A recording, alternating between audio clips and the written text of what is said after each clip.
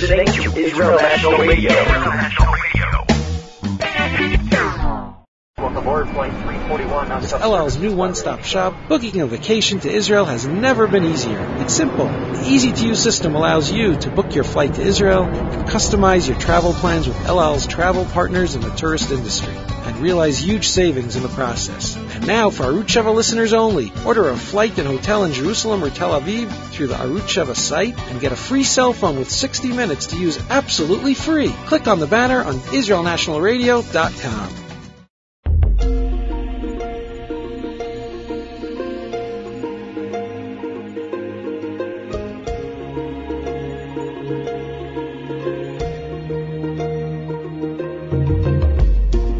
Shalom and welcome to all of you lovers of Hashem, His Torah, Israel, and the Noahide nations. You're here on the Noahide Nation show, and I'm certainly glad that you are, and we appreciate you taking an hour out of your day to spend it with us.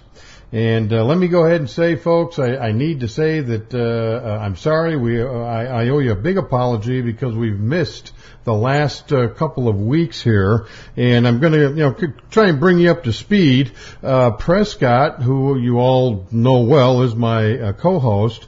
Has kind of run into some what I'll call life difficulties. I mean, Hashem always brings these tests before us, and he's not alone in this. We all go through this, and in his particular case, these challenges are taking up an inordinate amount of time on his part. So he is not going to be with us for a little while. I mean, he still wants to continue on as host, but he just needs to get some of these life situations cleared out of the way. So let's all keep him in our prayers. And Prescott, if you're listening, just hang in there, buddy. You're going to get through this. It's no big deal. Hashem is always with you. Let me also do a little more housekeeping by reminding everyone that we do love to get your emails, whether it's on this show, past shows, or upcoming shows. We invite you and encourage you to let us know what's going on in your mind. What are you thinking? You have any questions? You have any comments? Anything at all? Please just send them to us at noahide@IsraelNationalRadio.com. Now, as I mentioned, Prescott and we had discussed these situations that he was dealing with, and he's going to take some time off. And we kind of talked about, well, how do we cover for you? What do we need to do? And we kind of came up with an idea of having a number of different guest hosts, which I myself thought was a great idea, and I've made some arrangements to do just that. Have a number of guest hosts on the show with me, and we're going to carry this through for the next 2-3 months, whatever we need to do until Prescott can get things cleared away and back on the air with us. For today's show, and probably for the next, at least 2 weeks, maybe 3, we'll just kind of see where it goes, I've got a very, very special guest host. In fact, for those of you who are longtime listeners with Noahide Nations, you'll probably remember Doug Taylor. He's a longtime Noahide. He teaches in the Noahide Nations Academy of Shem. He's the instructor who taught the Fundamentals of Torah class. And he's also currently teaching on Proverbs on Sundays at 8 p.m. Eastern Time. And he's just a phenomenal teacher, and I think we really have an opportunity to do some real learning here on the shows that we have where Doug is helping us out by being a co-host. So let's go ahead and bring him on in here. Doug, come on in. How you doing, my friend? I am doing great. Ray, how are you doing?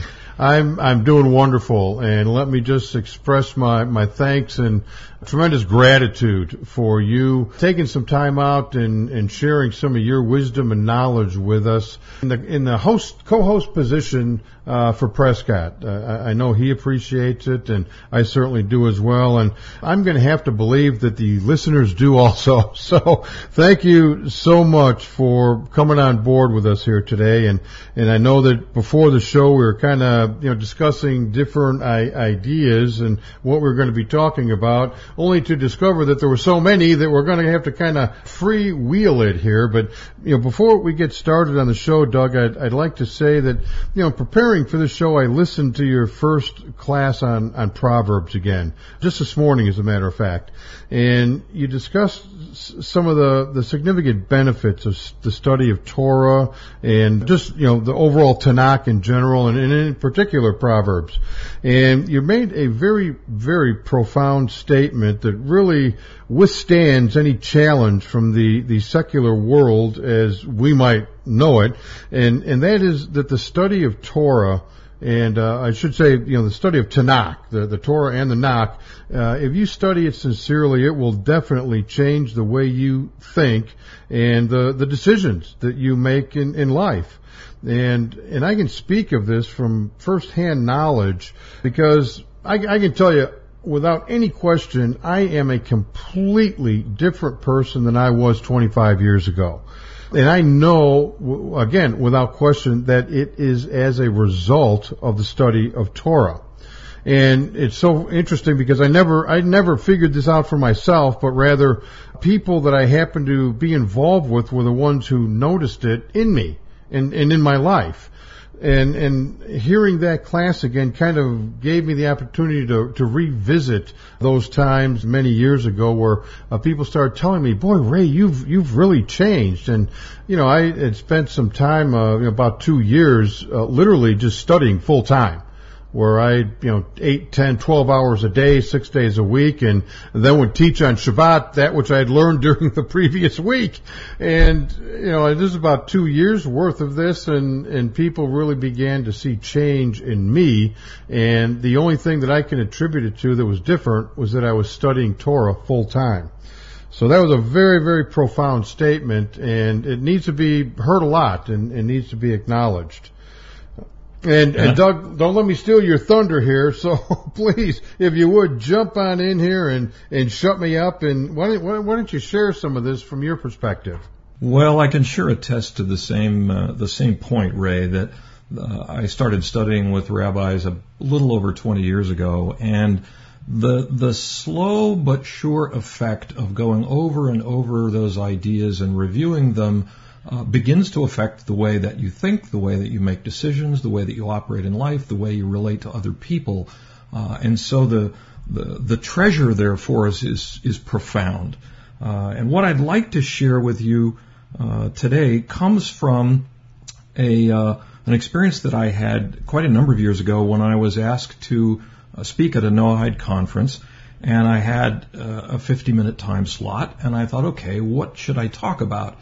And so I went back through a whole bunch of notes of classes that I had had with the rabbis and started writing down or pulling out things that I thought, oh, this would be a good thing to share, and this would be a good thing to share, and this would be a good thing to share.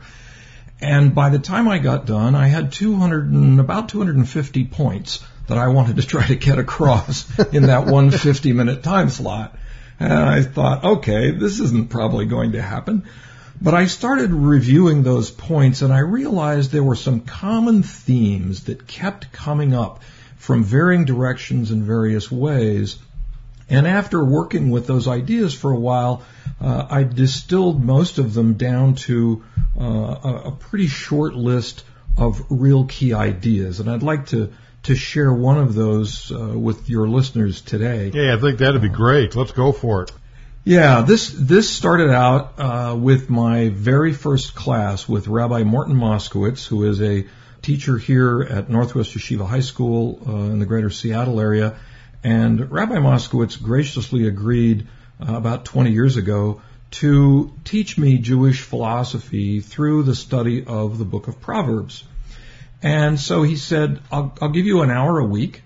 And so I thought that was great. And he said, we'll start with chapter 10. So I got a hold of Proverbs and opened it up, and I read all of chapter 10 in preparation for that first hour class. And in order to be a good student, just in case, we got through all of chapter 10, I read all of chapter 11 as well. That sounds like you, Doug. I had no idea what I was about to walk into. So I arrived at the school where Rabbi Moskowitz taught, and we settled down into a classroom, and it was just he and I. There were no other students. And I had an English translation of Proverbs with me, and he had the original Hebrew. And so he began translating it into English and reading it. And he said, okay, the Proverbs of Solomon. A wise son makes a glad father, but a foolish son is the grief of his mother. And I'm sitting there across the chair from him and thinking, oh yeah, okay, that makes sense. And he stopped. And he said to me, what are the questions? And I looked at him, and I did not have the foggiest idea what he was referring to. And I finally, so there was this sort of long silence because I was trying to come up with, well, what's the answer to his question? What are the questions? And I finally said, what do you mean, what are the questions? He replied, what are the questions? Like, the verse starts with the words, the Proverbs of Solomon, right? And I said, yeah. He said, that's the title of the book, right? Yeah. And this is the beginning of the 10th chapter, right? Yeah. He said, so when's the last time you read an author who put the title of the book at the beginning of the 10th chapter? He said, what are those words doing there? Why does it say the Proverbs of Solomon there? And I just kind of sat there dumbfounded because I was so used to just gliding across this stuff and reading it and sort of thinking, oh yeah, okay, I understand that, and moving on to the next thing, that I just completely missed things that were right in front of my face. And he continued on. He said, okay, the verse says that a wise son makes a glad father, but a foolish son is the grief of his mother. Why doesn't it say that a wise son makes a glad mother, but a foolish son is the grief of his father? In fact, why not just say that a wise son makes glad parents, but a foolish son makes grievous parents? He said, why did the author use that particular juxtaposition? And I thought, oh boy, there's another one. Missed that. And here I thought I was paying attention, and trying to be this really good student. And he kept going. He said, okay, the verse says a wise son. He said, what's wise? What does that mean? What's that word mean? And in the conversation that followed, he essentially asked me, can you define wisdom in 25 words or less without using any synonym like wise or smart or clever or something like that, in such a way that the definition is completely clear? And we spent the entire hour on that one verse, drilling into it, dissecting it, figuring out, okay, what is King Solomon trying to say? And then we had many classes after that, and we used a similar approach. And that was my introduction to the first and perhaps the most important tool of learning, and that is that we have to ask questions. We just have to ask questions.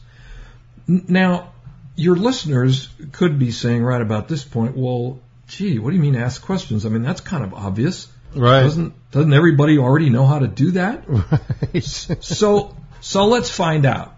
So I'll pose this question to you. If you think back, and I'd ask the listeners to do the same as we're talking about this. If you think back over your learning, say going back to high school, and you think of every class that you've attended between high school and now. So that would include high school classes, any church classes, community college classes, church sermons, luncheon seminars, evening classes, whatever it might be. If you lump them all together into sort of a prototype, you've got something on the order of maybe about 30 students in a room, and one person at the front of the room is giving some kind of a lecture or demonstration. Now, if you sort of squash the air out of all those classes and bring them down into the average in your experience, assuming there are 30 students in the room, how many will ask questions out of an average of 30 in your experience? Well, it really varies because I've been in such a wide wide variety of classes, but I'm going to say on average three or four out of those 30. Okay. And I've had a chance to take this subject and present it in a number of venues, and I ask the audience the same question. And the general answers that I get are about 2, 3, and 4. And I think 2 is probably the most common. And I believe, with maybe just one exception, no group has ever articulated a number greater than 5. Now, if we stop and think about it, that's rather astounding, because if you think of all those classes and all those students, and we say, well, gee, say in your case, if we take 4, that means 26 out of 30 students on average ask no questions. That is amazing. And I'll suggest that doesn't mean that the lecture or the demonstration was so clear that there were no other questions to be asked, but rather that it's a reflection of the system of education and inquiry that we're taught in American society, which is basically come into the room, sit down, pull out your notebook, and be quiet. All right, it may be okay to ask a question or two, but if you start asking 3 or 5 or 20 questions, you could be labeled as someone who's disruptive. Right. Or maybe with someone with attention deficit disorder who needs medication. I mean, can you imagine someone standing up in the middle of a church sermon and questioning the pastor or the priest? I mean, people would think it was terribly out of place. But why? I mean, if the ideas aren't clear, and there are questions that need to be asked to help make the ideas clear, why wouldn't a person ask them?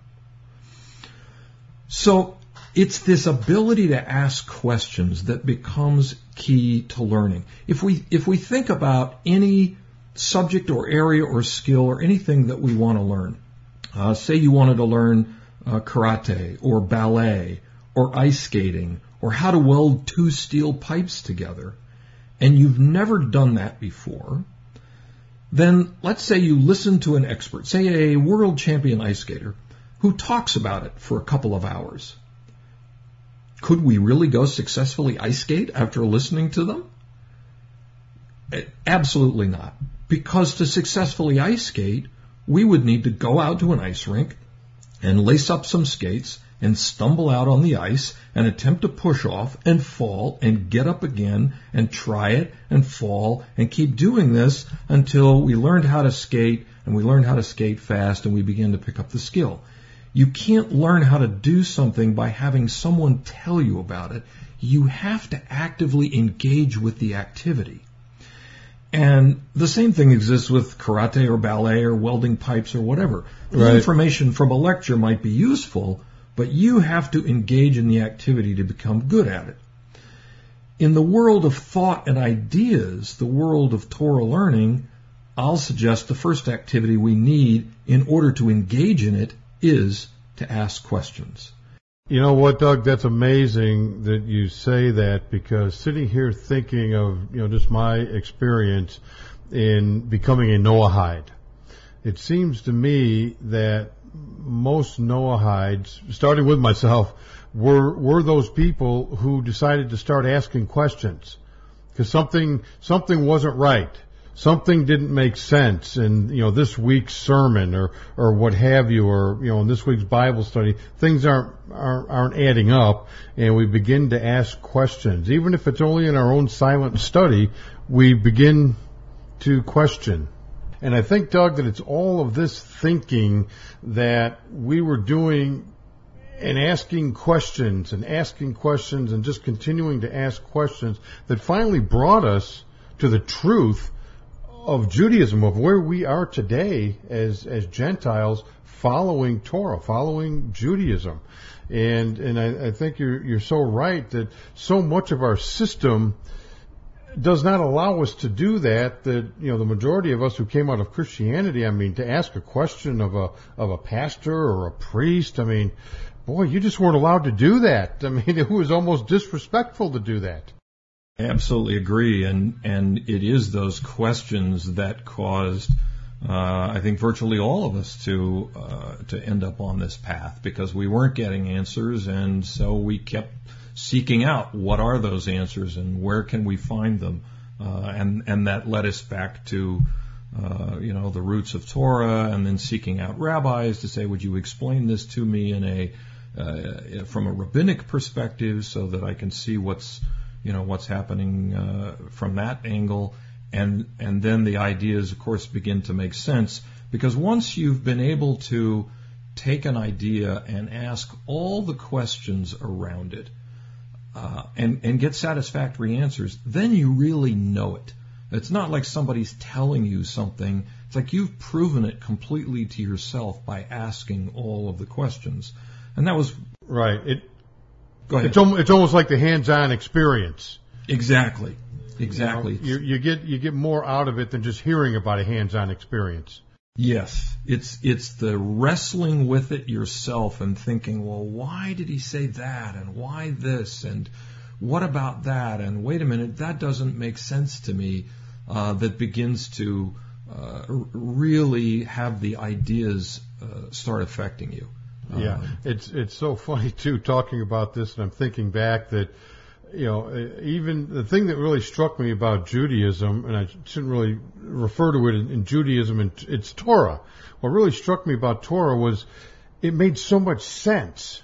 Yes. And what that reality was in making so much sense is it provoked questions that I never would have thought to ask ever before.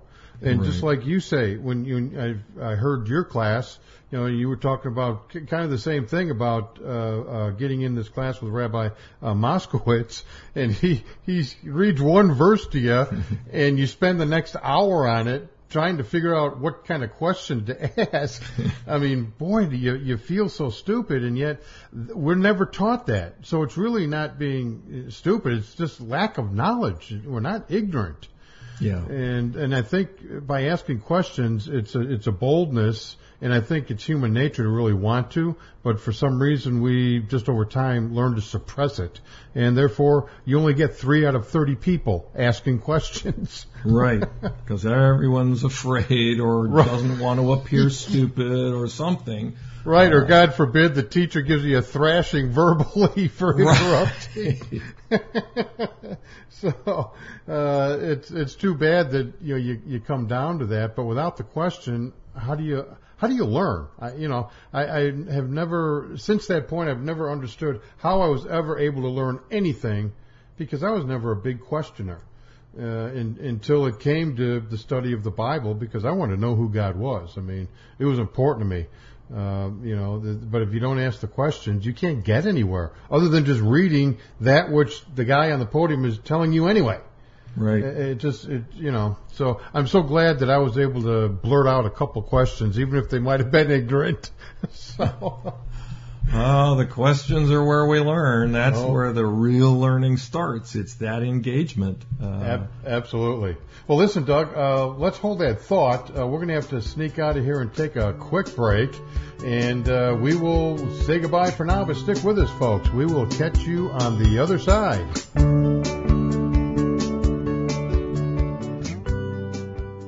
A study at the Urological Clinic in the Soroka Hospital in Israel found that those taking Apuncha capsules experienced significant relief from bladder or urinary problems.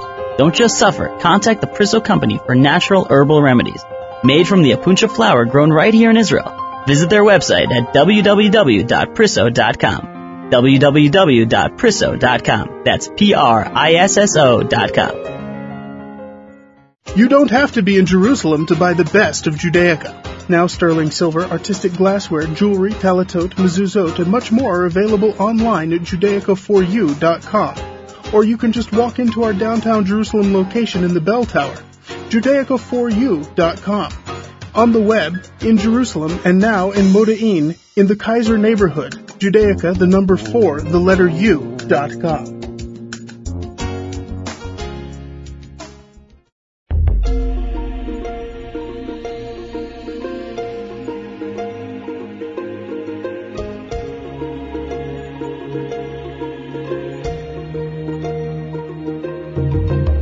Shalom and welcome back, folks. We appreciate you sticking around for the second half of the Noahide Nation show here. As you probably recall, we're here with Doug Taylor, one of the instructors on the Noahide Nation's website in our Academy of Shem. He's been gracious enough to share some of his knowledge and wisdom as our co-host, filling in for Prescott while he's away.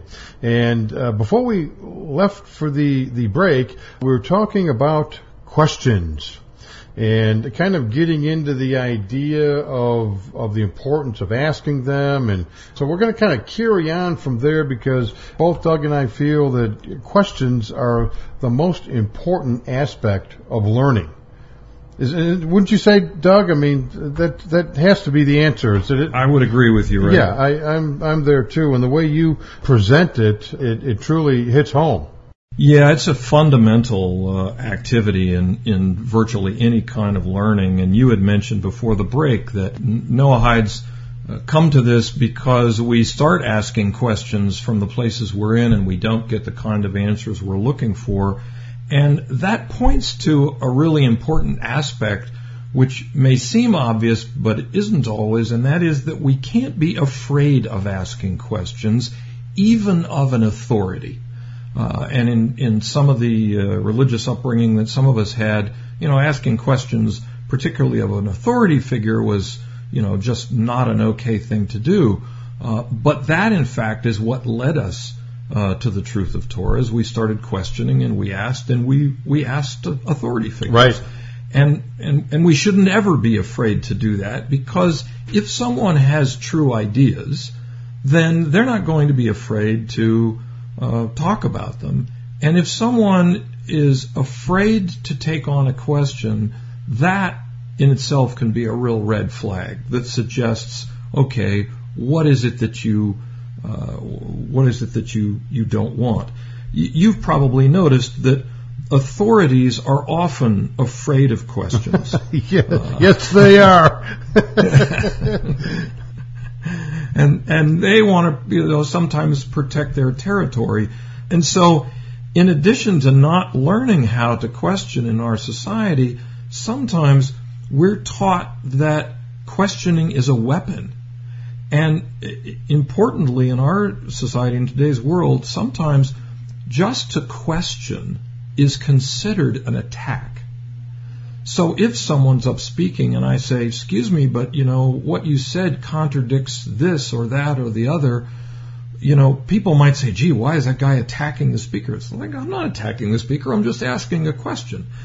Now, you can use a question as a weapon, but the kinds of questions that we're talking about are questions that are truly trying to seek inquiry and get down to what a true idea is. Well, and, when you start talking about your own salvation, asking a question or two might be a good idea. Yeah, I would agree. It's kind of like brain surgery. If we have to have it, we're probably going to ask the neurosurgeon about his credentials and, how many of these have you done before, and did you get your certificate out of a box of cereal, or did you really go to school? We're going to be wanting to know something about that person and their skill level and so forth, because our life is at stake. And, as you say, a person's salvation or their eternal destiny, or how they even just live the rest of their life on this planet, is dependent on figuring out what are true ideas, what's reality, and how do I operate within that? Right. Well, and it's interesting too, because using your example, if the brain surgeon took offense to your asking him questions, would you want to go under the knife with this person? Exactly. So, here again, now it calls into question this whole thing of if it means your salvation, like you say, your eternal life, a question or two might be okay, because it's about my salvation. I'm going to get it right or wrong. There's no in between. It's right or wrong. Yeah, and there's just no other way to do it than to do it ourselves. We can't really delegate that to someone else, although I think many people do, because it can be an easy thing to say, well, that guy up there on the podium, he's told me how it is, and so I'm going with that, and I don't have to think about it. It's like, well... Yeah, and he becomes your go-between, kind of. Yeah. He does all the homework for you. Exactly. He takes the tests for you, which that isn't what being a part of Hashem's creation is all about. Being part of His creation, one of the things that... I don't want to say we're tasked with it, but one of the things that are kind of required from us is to know our Creator. Mm-hmm. And the only way you can do that is by diving into it yourself. And that does include asking questions. And, it's a tough thing. I mean, people are amazed when they first start doing it. They can't believe that they're actually asking questions of a rabbi. Mm-hmm. It's like, oh gosh, do I dare? Oh, Well, you know what? If you don't, they kind of look at you like maybe you're not really learning anything. So they want to use it against you. Yeah, it's true. I've seen classes where new people come in, and I think they're very afraid to ask questions. Of course, I think we all probably have this natural tendency. Or at least some of us, not to want to do something that we think will make us look foolish. But questioning is a skill like any other, and it takes practice, and you just have to dive in and start doing it and say, well, why is this that way? And virtually every rabbi that I've come in contact with, when you ask questions of them, they will patiently explain, here's why this is this and this is that, and this fits with this and this fits with that. So it's a skill that can be learned in that arena, but there are also other opportunities for us where we can develop that skill on an everyday basis. For example, if you watch a news broadcast, or maybe a short video on the internet that you're in a position to look at multiple times, say you record the news broadcast, then watch it once, and then write down all the questions that occur to you as you watch the video. And then watch it again and see if more questions come to mind, or if you think of questions about your previous questions. And at this stage, see, we're kind of taught in the U.S., well, we got to go right for the answer. Got to have the answer. What's the answer? At this stage, it's not so important to try to get answers. The skill is first to learn how to question and what to question. Questions can lead to other questions, and your questions can ultimately guide your whole investigation into something. For example, you've probably received some of those offers in the mail that promise or strongly imply that if you buy their program or subscribe to their newsletter or listen to their CDs, that you will get wealthy. I've been a millionaire 10 times over because of those kinds of mailings. There you go. and those offerings play on our fantasies. So here's an interesting question to ask.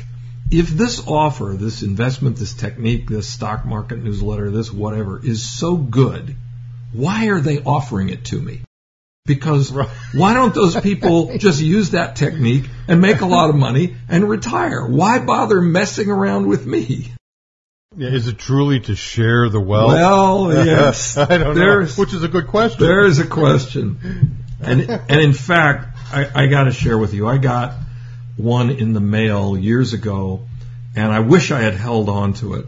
But it was something, went something like this.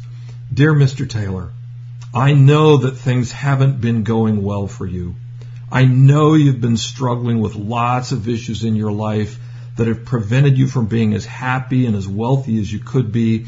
I know this has been a difficult time for you.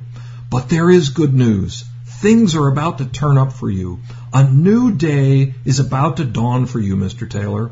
The stars are aligning in such a way that new opportunities are about to come your way, and blah, blah, blah, blah, blah, blah, blah. This thing went on for several pages. And finally it got to the real purpose, which was, in order for you to be able to take advantage of all the good that's about to come your way, I want to give you a special astrological reading that will help you utilize all the energy that's lining up for you, and blah, blah, blah, blah, blah, blah, blah, and more paragraphs and more paragraphs. And then you got to the bottom.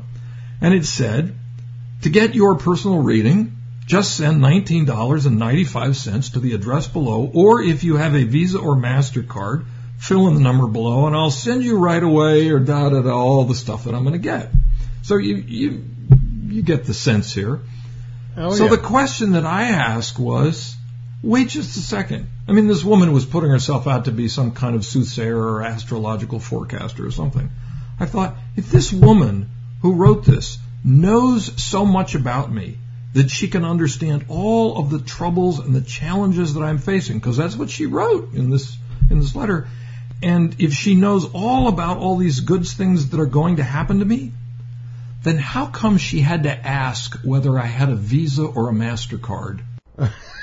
Why didn't she know that? She know that? In fact, why did she even have to ask for the number? Because it would be a whole lot easier to know whether I have a charge card than it would be to know about all the details of my personal life and the struggles I'm going through and so forth. So asking questions can open up just fascinating avenues of exploration and understanding. For example, if you're caught up in some type of activity that doesn't appear to be, moving you in the direction you want to go, or you're just you're spinning your wheels or whatever, you can stop and ask yourself, why am I doing this? And really think about the question and the possible answers. And sometimes we ask ourselves questions and we realize, I don't really need to be doing this thing, and I'm not getting any joy or energy out of it. I'm just wasting my time. Why don't I get rid of this and move on? One of the other issues that we run into is the whole area of gossip. We could do a whole show about gossip. But if someone comes up to us and wants to tell us, I got this latest scoop about what Harry's up to, or Sally, or this or that, a very powerful way to deal with that is to ask the person questions like, did you experience this yourself, or did you hear it from somebody else? And where'd you get the information? And probably the most powerful question you could ask is, why are you telling me this? And those kinds of questions really can stop gossip dead in its tracks. Okay. Because people don't really want to have to admit the real reason why they're telling you that stuff. Oh yeah, the answer could only be, it's sure making me feel good. Yeah. I feel important because I know something you don't. There you go. There's another interesting question that stimulates some food for thought. Would it make sense to lie to our children if there is no practical reason that we need to do so, and particularly if we know that one day they will learn that we have lied to them? And when put in that phraseology, I would presume everyone would say, well, of course you wouldn't do that. I mean, why would a person do such a thing? Well, what about Santa Claus? Parents tell their children that Santa Claus rides through the sky on a sleigh pulled by reindeer and drops down through the chimney and leaves presents for good little boys and girls. Now, the parent knows that is a completely fabricated lie. And the same thing, what about the Tooth Fairy? What about the Easter Bunny?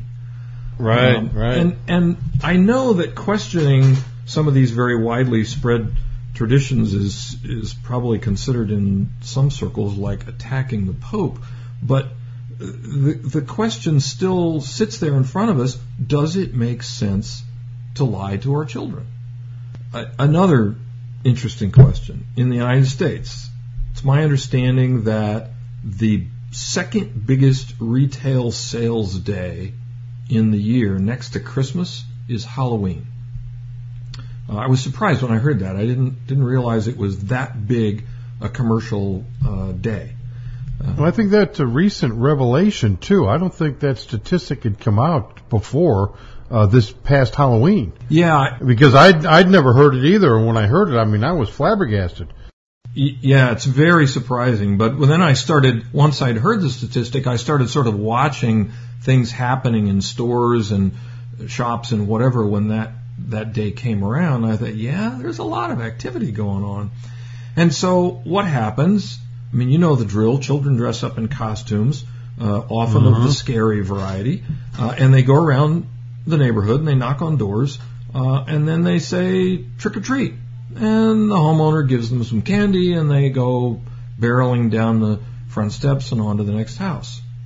Now, my guess is that most kids at the age that they're doing that, all they know is that trick or treat is the code phrase for getting the candy. They're just kind of taught to go up, knock on the door and say trick or treat. You know, parents teach them how to do that. Exactly. But if you stop and ask, well, what is really being said here? The translation of trick or treat is, if you don't give me some kind of a treat, I'm going to pull a trick on you. I'm going to do something that you don't like.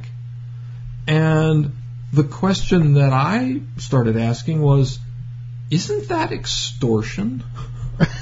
That was exactly what I was thinking. It's like, wait a minute, we have some extortion going on here now by all the kids in the neighborhood. It's an amazing thing, and I mean, we're essentially teaching the children, albeit at a very subtle level. They're not consciously thinking about it this way, but we're teaching them, you know, go threaten your neighbor and you'll get something from them. And I know that somebody's probably going to say, Doug, you're taking this way too seriously. I'm just asking the question, is it or is it not extortion? So, and a lot of the people, a lot of adults, I should say, the parents will say, well, it's just all it's fun. I mean, everybody's doing it. It's all just in fun. But what do most parents think of when they discover their child has lied to them for the first time in their lives? Suddenly it's not okay. And they can't understand why the child has lied, and yet the kid's been lied to all their lives. Yeah. And like you say, taught how to extort people. And kids, they're sponges. At that age, they are sponges, and don't think for a minute they don't remember these kinds of things. They may not know it's extortion at the time, but they get into the workplace, and boy, it seems to work here too. Yeah. A little threat, a little bit here, a little bit there. Right. And I don't even need a mask. Right. That's exactly true. So you can learn a huge amount by starting to question things that normally appear on the surface to be just, you know, everyday stuff that we're normally used to. And you start asking sort of, well, why do people do that? And why this? And what about that?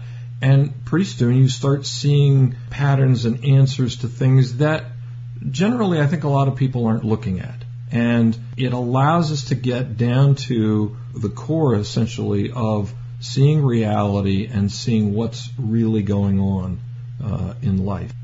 Questions also have a really interesting ability to change our focus. Tony Robbins brought this out in his book, Awaken the Giant Within.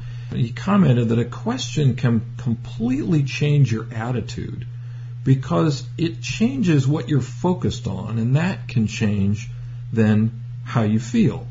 If you were running a small business and say you were a software developer and your lead technical guy quit, that could potentially be, you know, a devastating thing for the business. And an owner could wring his hands and ask, gee, how will I ever survive? Which is a question, true, but it's a rather disempowering question because it implies I'm going to crash and not be able to survive, and it'll probably lead me to feel depressed. On the other hand, if he were to turn around and ask the question, how can I use this event to help me move my company to the next level? That question focuses you in a different direction. It focuses you into thinking about possibilities rather than disaster for the company. And that opening of, you know, a new idea set can start me thinking about, well, you know, I could do this and I could do that, and maybe I could outsource the development, and that would change the whole way I was planning to go, and maybe the stuff I like is the marketing, and I could subcontract the technical work, and gee, that would free me up because I wouldn't have to manage these people, and so on and so forth. It starts you thinking about possibilities instead of thinking about disaster. So there are lots and lots of different ways to use questions in our everyday life to look at everything from the news to the common events we're dealing with in business or our families. One other interesting quick anecdote. I was watching a movie a while back, and it was a heist movie basically about a bunch of robbers who one of the robbers double crosses the rest of the gang and makes off with the money, and the rest of the movie is about the original gang trying to get it back. And they were obviously portrayed in the movie as the good guys, and the one who had double crossed them as the bad guy. And at one point in the middle of the movie, we were watching this with our family, the lead good guy and the lead bad guy get together at a restaurant. And the lead bad guy says, there's really no difference between the two of us. It's just that I won. And I stopped the movie because I was, we're asking questions about, okay, what's happening in the dialogue and who's saying what to whom. And I stopped and I said to my kids, listen to that guy because he's telling the truth. The guys who are portrayed here as the good guys, are not really good guys. They are robbers too. They rob this money from somebody else. It's right. Just that somebody robbed it from them. And the teaching I learned from Rabbi Moskowitz to ask questions started going over into asking questions about movies and things we'd seen. And gee, does this make sense? Would a character really say that? Is that really an appropriate thing for him to do? Is that even a rational thing for him to do? And so on and so forth. So it permeates everything, and that's how the change happens. Well, Doug, you must be a thrill to have at a party, hey? I don't know. But what you're talking about is so true and needs to be heard. Unfortunately, we're going to have to do this on another show. And I don't know, you tell me real quick. Can we do another show on this to kind of carry on? Oh, we definitely can. I'd love to. Well, folks, it was great to have you with us today. Please do join us next week for a continuation of this unbelievable topic. I mean, it's quite fascinating, and I'm sure it's only going to get more so from here. So, folks, thanks again, and we'll see you next week. And in the meantime, Shavua Tov.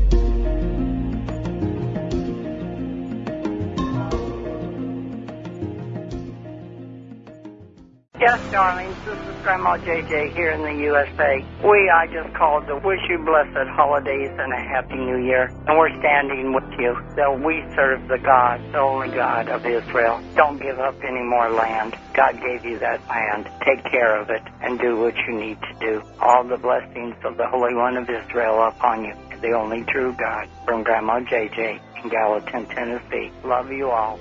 You're listening to IsraelNationalRadio.com.